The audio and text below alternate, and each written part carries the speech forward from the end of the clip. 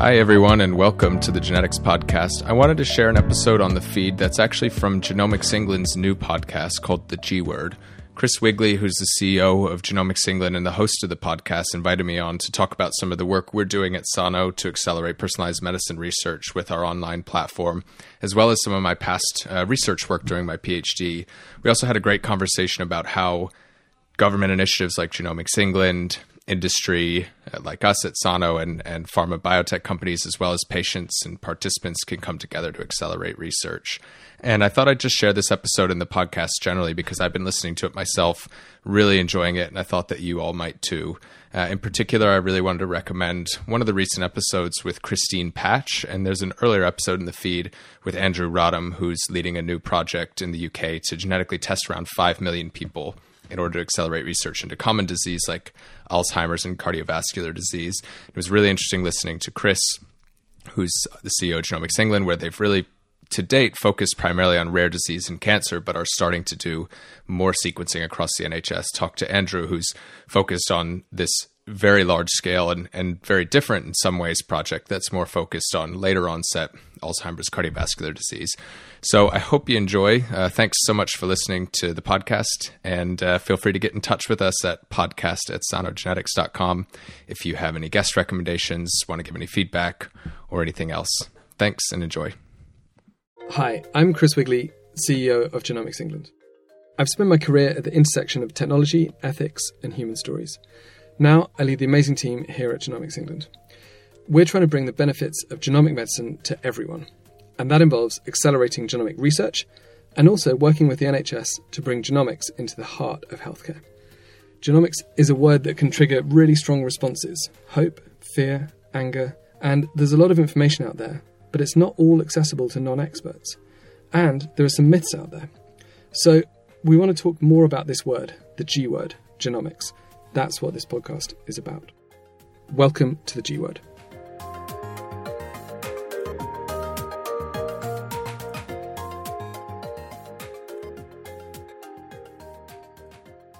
So it's my pleasure to be joined on the G Word today with Dr. Patrick Short. Patrick, how are you? I'm great today. Yeah, thanks so much. Looking forward to it. Good. Welcome to the pod. And you are the co-founder and the CEO of Sano Genetics. And by background, you're a genomic researcher, a bioinformatician. You've done a bunch of stuff which we're going to dig into. But maybe before we get to Sano, would love to understand, how did you get into bioinformatics, genomics? You know, were you kind of one of those 5-year-old kids who's kind of building space rockets in the garage, or like, how did you get into the field? I wasn't exactly one of those kids. If my dad will tell you that I had a lot of really failed inventions as a kid. One time I tried to make one of those summer, we call them bucket hats in the US, with solar cells on it and computer fans to keep myself cool in the summer, but it didn't work at all. So I was actually more of a math guy, not so much hands-on physics or engineering. But when I went to as you and your listeners can tell from my accent, I'm from the US. I went to university, and I was originally actually going to study math and business. I thought I wanted to go into finance or something like that. I really didn't like my first economics class, so I switched to math and biology. And I had a really great biology intro bio 101 who said you should really check out this genetics thing. It was probably around 2007, right when you've seen the graphs, and lots of your listeners have seen the graphs, right when the cost of sequencing was starting to crater. And he said, you should check this thing out. So I did, and I thought it was really interesting. I had history of rare disease in parts of my family, so I kind of had it around the dinner table as conversation as well. And so I studied math and biology in university, and then I moved over here to the UK to do my PhD in a program called Mathematical Genomics and Medicine. And that's how I got into it, really, in a nutshell. There you go. In fact, I went to one economics class at university as well, and ditched economics as well, and picked up computer science, which turned out to then turned into a startup that I did in the 90s around web design. So there you go. We all have our first. We have our microeconomics teachers to thank. Yeah. For our careers. So you came over here, worked on your PhD, and then with a friend of the pod, Matt Hurls, you worked on this big program, Deciphering Developmental Disorders, or DDD. Tell us what that was. Yeah, it's an amazing project, and I was a PhD student that worked on it, so can take zero credit for helping to set it up, think of it, create it. I basically showed up at the right time, but Matt and Helen Firth and a number of other clinicians and clinician scientists and scientists across the UK really set this project up and made it what it is today. But in a nutshell, it's at this point, I think it's over 10,000 families in the UK where the child has a developmental disorder or suspected developmental disorder, and exome sequencing was done in the child as well as both parents. And in most of these cases, the family had already received some kind of standard of care genetic testing in the health service. They weren't able to find a diagnosis, so the participating clinicians, there's more than 100 across the country, would then refer them into this research program, DDD, Deciphering Developmental Disorders. And in that project, I worked on a program of work that was focused around the non-coding genome, so looking at things outside of the protein coding regions. And the team has done a ton of incredible work on the protein coding parts, which in some ways is kind of the big story over the last 10 years that's come out of that project. But I worked on an interesting kind of side part of it that happy to tell you about, and focused on the non-coding genome, which I know you talk about a lot these days because we didn't have whole genomes in that project, but you do now. Well, I was going to say the whole field is moving so fast, right? So just place this in time for us. Like, when were you working on this? I was working on it from, I'm going to have to go back in my mind and make sure time is mashing together. I graduated in 2018 from my PhD, so it was 2014, 15 through to 2018 that I worked on it. But the project itself started several years before that, because as you know, the data collection and getting things up and running took, many years actually to mobilize.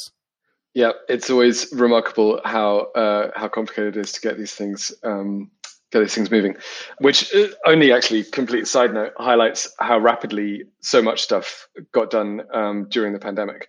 It is remarkable. Through your work there, you're a PhD or postdoc person working on a pretty deeply technical subject around, what can we learn from the non-coding regions of the genome to do with these developmental disorders. How, if at all, at that point, did you feel connected to the human beings who, this project was being done for and with, and so on? Yeah, one of the things that the DDD project did really well was organize an annual meeting that invited participants and members of nonprofit organizations, members of the community, where the scientists working on the projects, the clinicians actually presented all the work that was done over the past year to that group. And I remember the first one of those that I went to, I had a real personal light bulb moment where there were also families and participants that were invited to present and take part. And one of them shared the fact that they received a diagnosis as part of the project. There was no treatment or cure yet, but they connected with other families on Facebook and other groups. And that was a light bulb moment to me, that the mere diagnosis or giving this rare disease a name was actually a really powerful thing that starts then a cascade of events, including finding community, forming things like nonprofit groups, creating potentially future therapeutics. I guess it feels these days like a privilege to be able to actually get hundreds of people together in person and meet each other, build community, talk about these things, right? How did meeting the participants impact your work, if at all? Because I get that it was a very technical topic. No, it really did impact it in the sense that we're working on when you're thinking about what are the measures of success as a PhD student or postdoc, it's often about answering a big enough or important enough scientific question that you can write a paper about it and move the field along in some way. And sometimes you can lose the forest for the trees in that, especially if you're really focused on the fundamental biology and not taking a step back to say, there are scientific aims that we're working towards here, but what are the concrete aims? And in the case of the DDD project, we could always quantify what we were doing in the impact of those 10,000 families that were part of that project because of the way it was linked up with the clinical groups, that any discovery that was made by the postdocs, PhD student scientists that were working on the project could be fed back to clinicians, validated in their labs and then returned to families. And I don't know what the numbers are, but it's probably approaching 30 or 40% of families that were able to get a diagnosis through this. So I think it's a real power of some of the translational research that's being done, that you can not only answer interesting fundamental biological questions, but also impact people directly in the process. And that was really personally motivating for me, because I really like the science, of course, but the human element also is incredibly exciting and important. For sure. Yeah, it's those human stories that get us out of bed in the morning, right? And how did you go from that work to Sano? Were you lying in a bath and you sort of said, Eureka, I know what I need to do? Like, I'm always fascinated with startups or, being a founder. Was there an aha moment? Was it something that had been kind of creeping up on you gradually? Did you get drunk and have a conversation in a bar? Like, where did it come from? Yeah, it's interesting. And I'm also conscious that in retrospect, it's sometimes a little bit hard to remember exactly how these things play out, and they can be editorialized a little bit. To like a perfect narrative. Yeah, no, but the way I remember it, so myself, Will, and Charlotte, 3 co-founders, experienced very similar problems in our PhD work. Not so much a problem, but something that was clear that could be done much better from the scientist side, which was there were these huge data sets being collected, biobanks, population scale, precision medicine initiatives.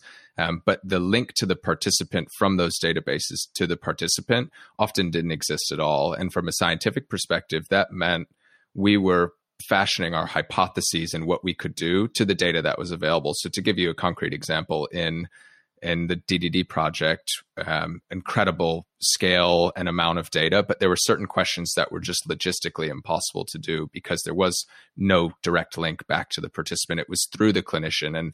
And what I want to make sure is clear here is that it's not about cutting the clinician out, but most, I don't know what the percentage is, but the vast majority of clinicians, their day job is seeing patients, not supporting research. So it's about building hybrid models that enable participants, clinicians, scientists to come together to do things much more effectively, and in particular use software much more effectively to collect data direct from participants, so participant reported outcomes when it makes sense, or to loop clinicians into the scientific process to make it easier for them to provide data that may be available only in a clinical setting that participants can have. So we saw that from the research side, there was a real opportunity to strengthen that link between the participant, the clinician, and the scientist to make that work happen much more effectively. And then on the participant side, we saw, and from ourselves taking part in research studies where we mailed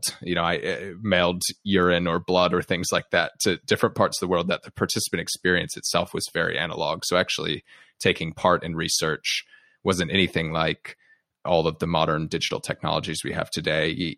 Things like mobile banking have come a very long way in the last 10, 15 years. Obviously ordering food has come a very long way, but taking part in research is still a fairly analog process. So we felt like there was a real opportunity to both accelerate what could be done on a research side, but also create a better participant experience and therefore widen the opportunity of who can take part as well, because there is a pretty high barrier to taking part in research sometimes, including travel and time you need to take off work and things you need to do to actually just do something that may be fundamentally altruistic, like taking part in research or something that helps you personally. In the case of a project focused around diagnostics or treatments like a clinical trial. That's great. And at the risk of sounding like someone on Dragon's Den, like what's the business model? Who do you sell what to? Or is it, or how are you funded? Is it partly philanthropically funded or what's the business model?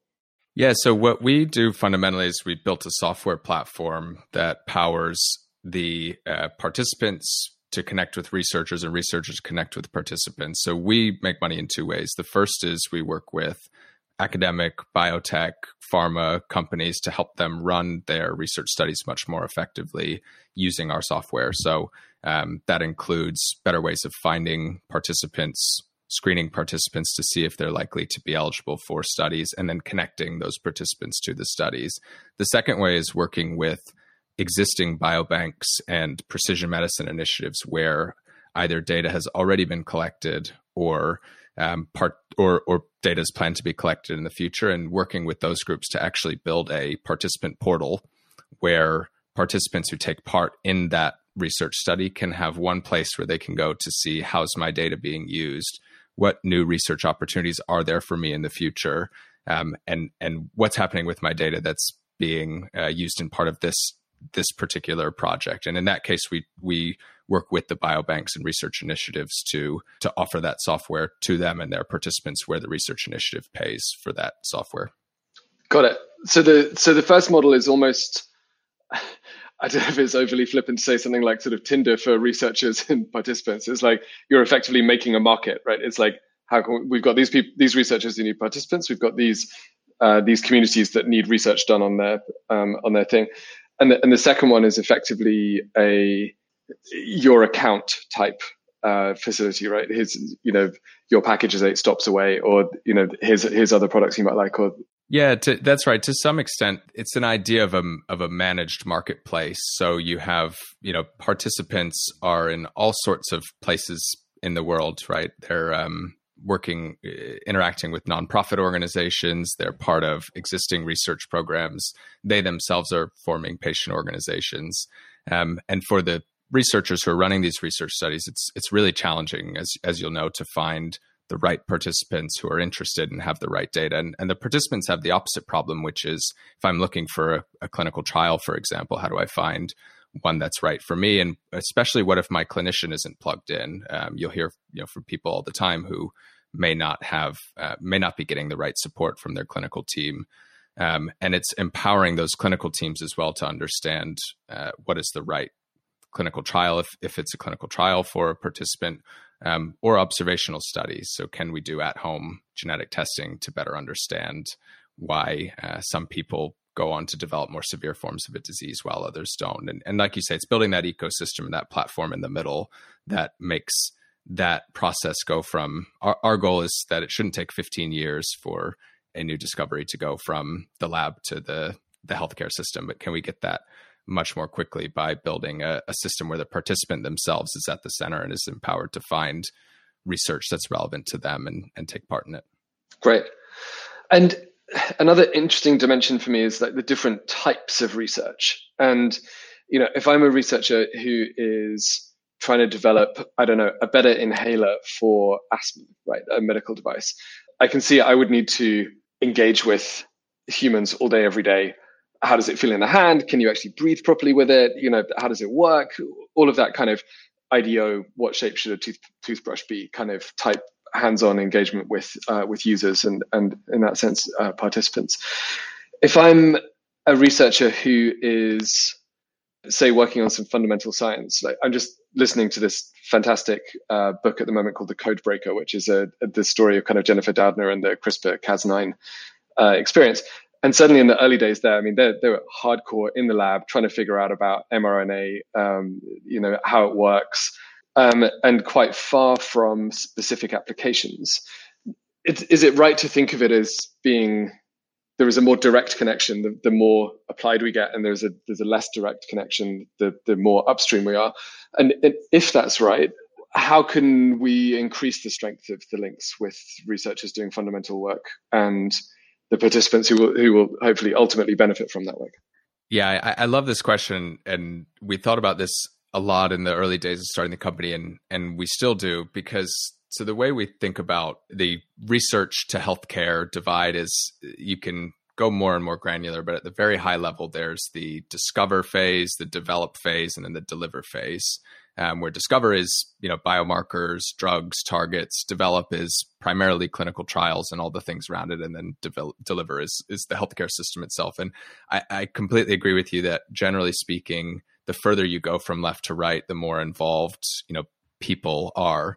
And this is one of the big challenges, I think, with the early stage research and the discovery is that there's not much in it for participants, generally speaking. You're asked to donate blood, saliva, fill out surveys, and all that really happens is things happen in the lab for 3 years, 90% of it fails, and sometimes people write a paper, sometimes not. So the second phase, clinical trials, and the third phase, deliver, is much more clear because there's a value proposition to participants there, right? If I want to find a clinical trial and take part in it, it's because I think it'll help me or someone in my family.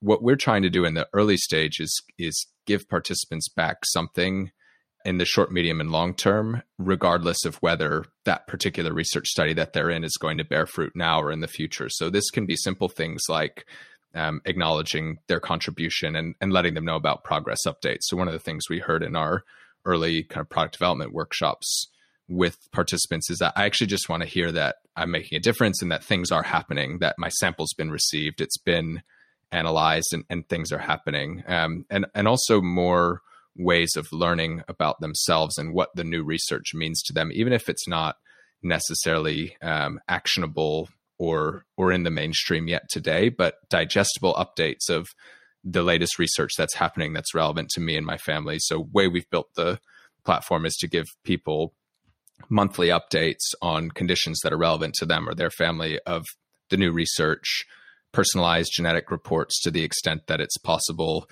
We try to stay away from clinically relevant reports, but things like traits, as you know, are changing. There's new research that comes out every day. So giving people something back in that early stages, I think is really critical so that they can get that instant or near instant feedback of taking part when even if it's not the research itself that's bearing instant fruit, but actually their participation in it is giving them personally something back for it. Got it. And in this world of, we've talked about digital apps for banking. I'm sitting here wearing a smartwatch that's measuring my heart rate, as are you. I can see. Is there also an opportunity to bring in these other sources of data? And I guess I would maybe roll things like social determinants of health in here as well, like ambient data like air pollution or, I don't know, other stuff. Are you, as a group, thinking about how to broaden, I guess, the diversity of the types of data sets that can contribute to this research as well, beyond the kind of blood, saliva, kind of mainstream medical record type core assets? Yes, we are, and we did some work actually through the partnership that we won a grant working with some of your team at Genomics England, and we did a lot of work with with that team and members of the 100,000 Genomes Project to ask the question from the participant perspective of which of these things, if added to a research platform, would be useful to you. And we try to look at each of them through both lenses because we sit at the intersection between research and participants. If we think about something like wearables, what are the research contexts that it's helpful in, but also for participants, are they going to get anything out of linking this? Are there issues with, does everybody have a different watch, or most people don't even have a watch? So do we get them out to people? If so, how do we do this in a way that makes sense? So some of the things that we've looked at and that are on our long-term roadmap are better linkage of clinical records. So can participants get access to their entire medical records for their purposes, and at the same time have the option to make those available to researchers on their terms?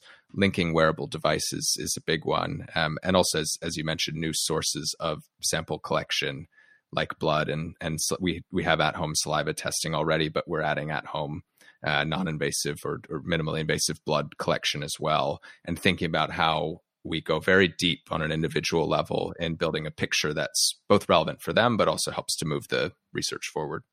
Wow. And yeah, that piece about accessing your own medical records, and I guess feeling some sense of empowerment over those as well, is really interesting. It struck me that one of the things that happened through the last year and a half of the pandemic has been that I and a lot of other people I know for the first time actually downloaded the NHS app as well as the separate COVID app, the core NHS app. I've managed to figure out, I went through some authentication process and got my NHS number. I now log my test results and things and the vaccine in the NHS app. And looking at my medical records in there, they're pretty incomplete, right? I moved around GPs from when I was a student. We moved houses. I broke my leg in 6 places. That's not on there. And I feel this sense of like, I want to do something about it, right? I can update my mobile number. That's fine. That's good. I can now run a bunch of stuff through text messages, like appointments and stuff. There are obviously really hardworking and smart people in places like NHS Digital continually making all of these things better. How can we think about giving that sense of agency and control to patients, to participants? Yeah, so we have a little bit of a concept internally where we think about a research record versus a health record, because they're really, and you all have this as well, I think, at Genomics England, they're two different things, which is the health record, which is written and maintained by by your doctor or set of doctors, and then there's information that you can annotate or add on top of that may get merged into the health record over time. But really, we see these as two kind of parallel streams that can feed together. So giving participants a way to your point, view those records, make their own additions, corrections, updates. Those can live independently in the participant's record and in a research record, but they should be able to be merged in over time as well to the medical record, and building those bridges back and forth where you have these different streams that are useful in different contexts, I think will be really powerful. I think we think a lot in genetics in particular about the medical record being useful as a gold standard phenotype or set of diagnoses, but we don't actually think enough about the reverse, which is when it's wrong or when it's incomplete, and how we can merge those two together effectively, the participant's experience and the medical record, and think of it not as an either or of which one's better, but actually as how do we get the truth by combining these two sources in a clever way.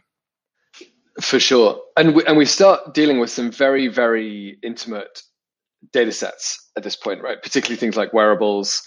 There was that, what's the word, sort of furore, I guess, when Strava open sourced a lot of the location data from the people who've been using the Strava app, all anonymized, de-identified, not individually linkable. But it immediately showed up a bunch of American people running around some place in the Sudanese desert or something. And there's all these headlines like secret CIA base kind of outed by Strava data because it's a bunch of CIA guys going for their morning run or whatever in the Sudanese desert.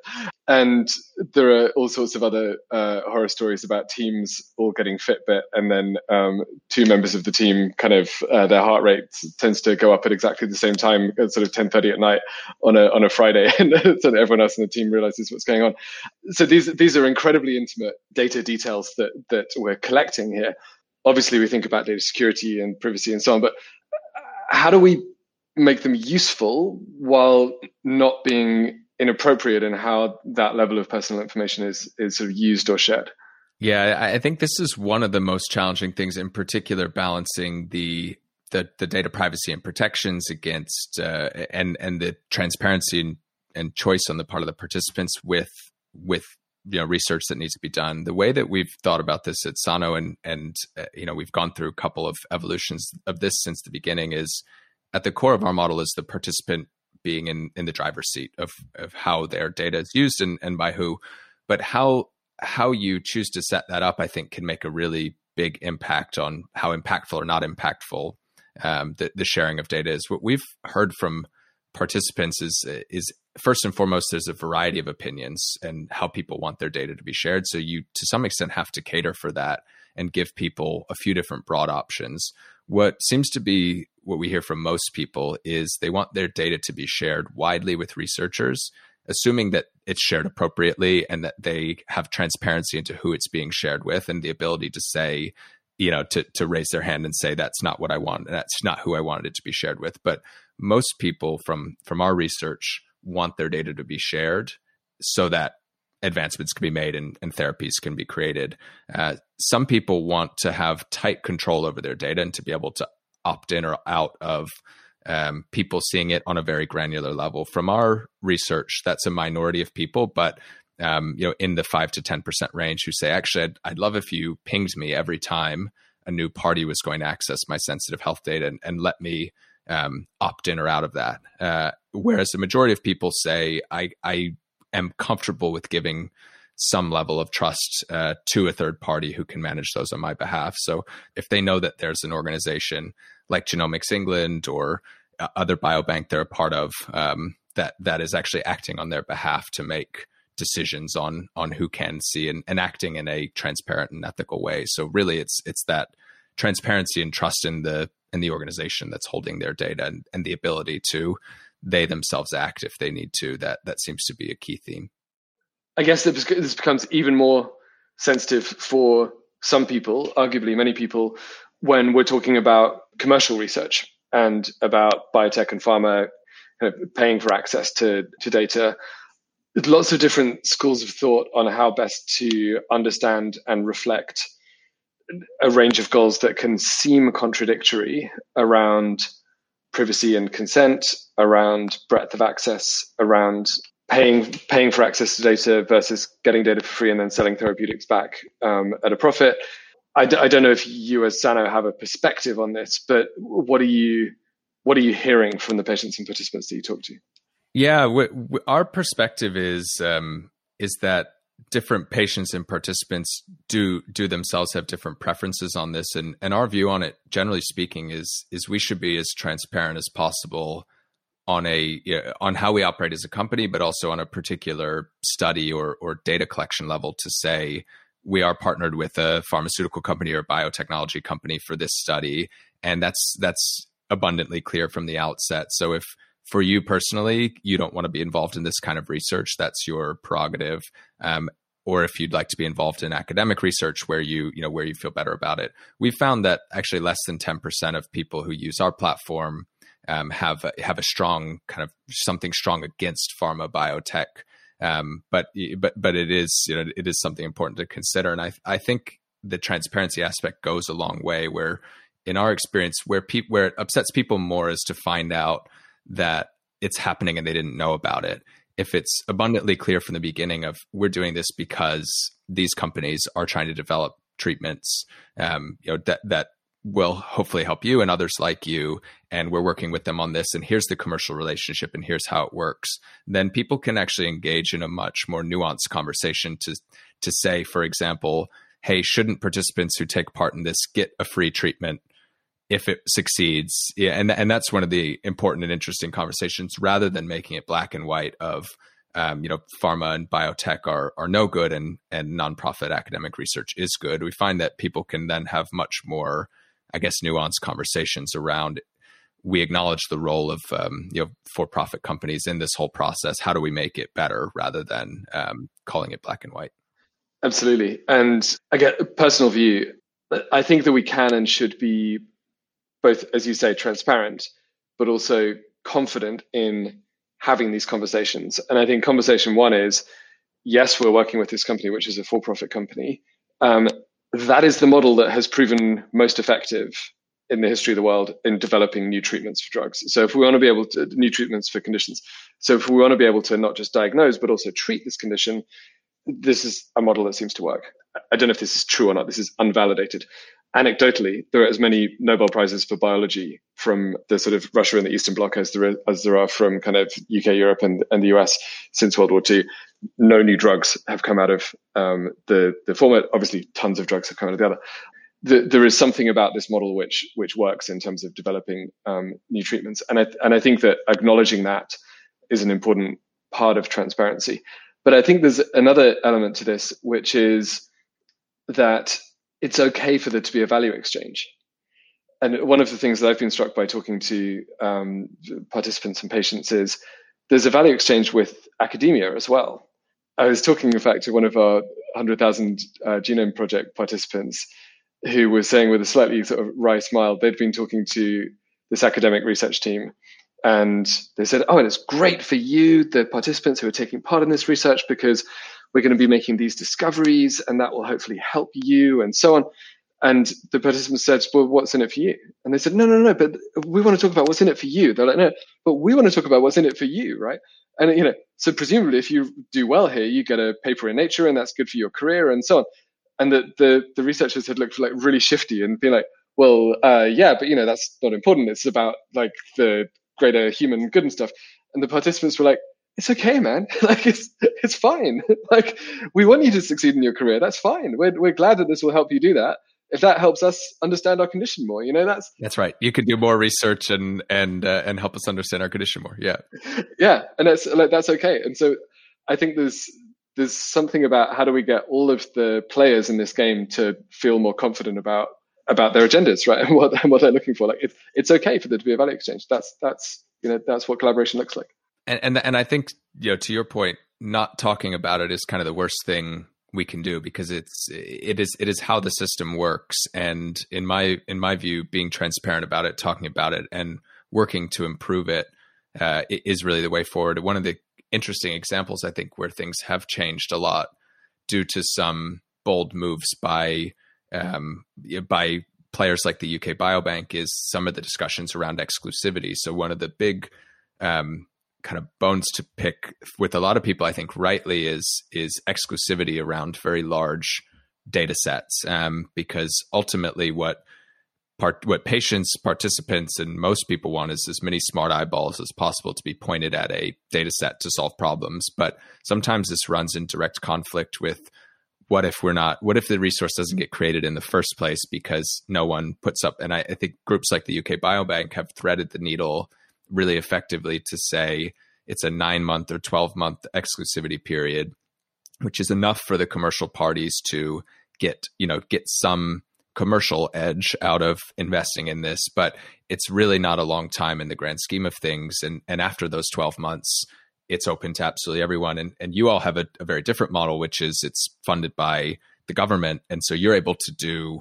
non-exclusive access in a very different way. But I think if businesses like us, it's really interesting to think about how we can replicate models like the UK Biobank and others to say, if there's something that wasn't being created before because no one wanted to offer exclusivity and no one was able to, no one was willing to accept exclusivity, is there a way to do it in a triple win where everyone gets, science moves forward and everyone gets something out of it rather than being stuck at a kind of logjam where nothing happens?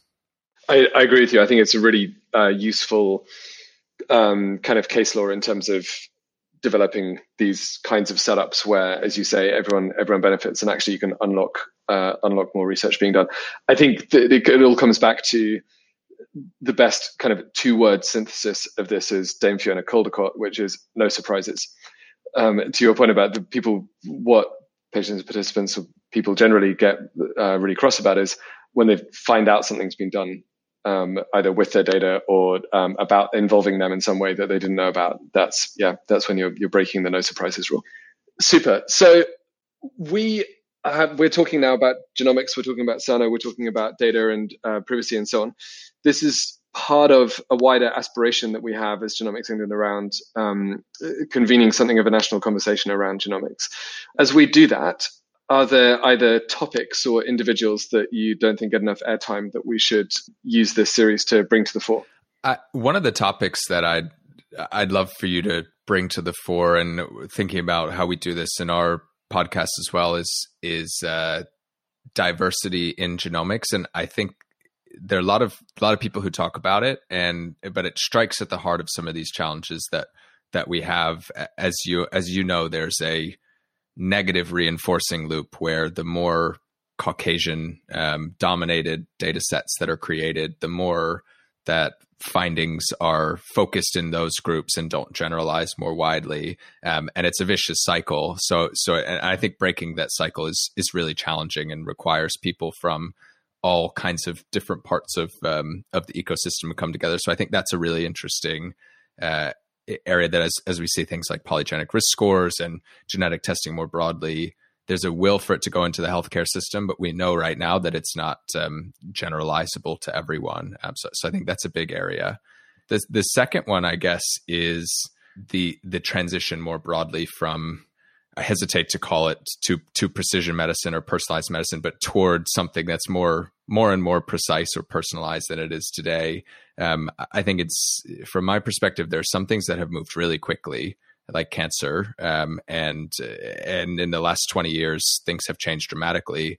I think there are other parts of our ecosystem that haven't probably moved nearly as quickly as we might have thought, and digging into why things haven't changed as much in some of these areas and what we need to do to fix them, I think would be really interesting. So polygenic scores, for example, I think the academic data seems to be really stacking up, but for some reason it hasn't made the jump in any meaningful way into the healthcare system. And figuring out why that is in the UK, where in theory we have a system that could embrace something like this, or in the US, maybe there's different issues like the way the system is set up from a financial perspective. But those are two that I think are, I guess, related, but interesting to me.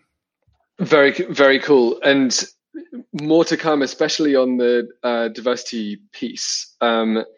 We were given some funding in the spending review from last year that we're now in the financial year that's just kicked off, specifically around moving towards making the national genomic data sets as representative, well, as diverse or more as the UK population. It's not a problem we're going to solve in 1 year, but we'll definitely have lots to say about that. So watch this space. And on the personalized medicine piece, I agree, it's really fascinating. In fact, Eric Topol, who was our first ever guest on the G Word, has this fantastic phrase, which is every disease is a rare disease because it's in you. And I think we're increasingly finding how true that is in all areas of disease. So yeah, more to come on that front as well. Fantastic. Thank you for giving us our marching orders. And Patrick, thanks for taking the time today. Really, really good to talk. My pleasure. Thank you, Chris. I really enjoyed it. And I've been listening to lots of the episodes of the podcast, and it's amazing. You're doing a phenomenal job and getting some great guests. So I'm really honored to have been a part of it. More. You can come back. Excellent. Thanks a lot.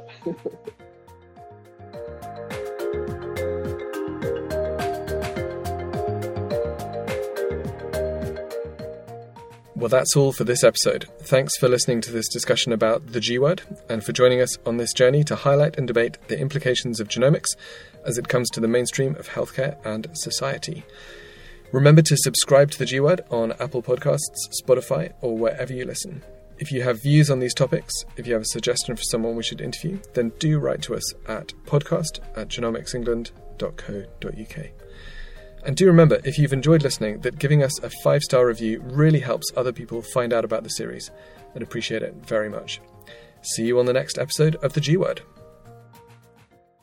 Thank you for listening to this episode of the Genetics Podcast. If you enjoyed the podcast, we'd really appreciate if you left us a review on your favorite podcast player, or even better, you can tell a friend who you think might like it too.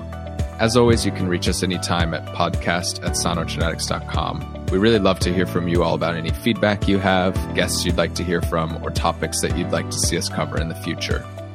Thank you again for listening, and we'll see you next time.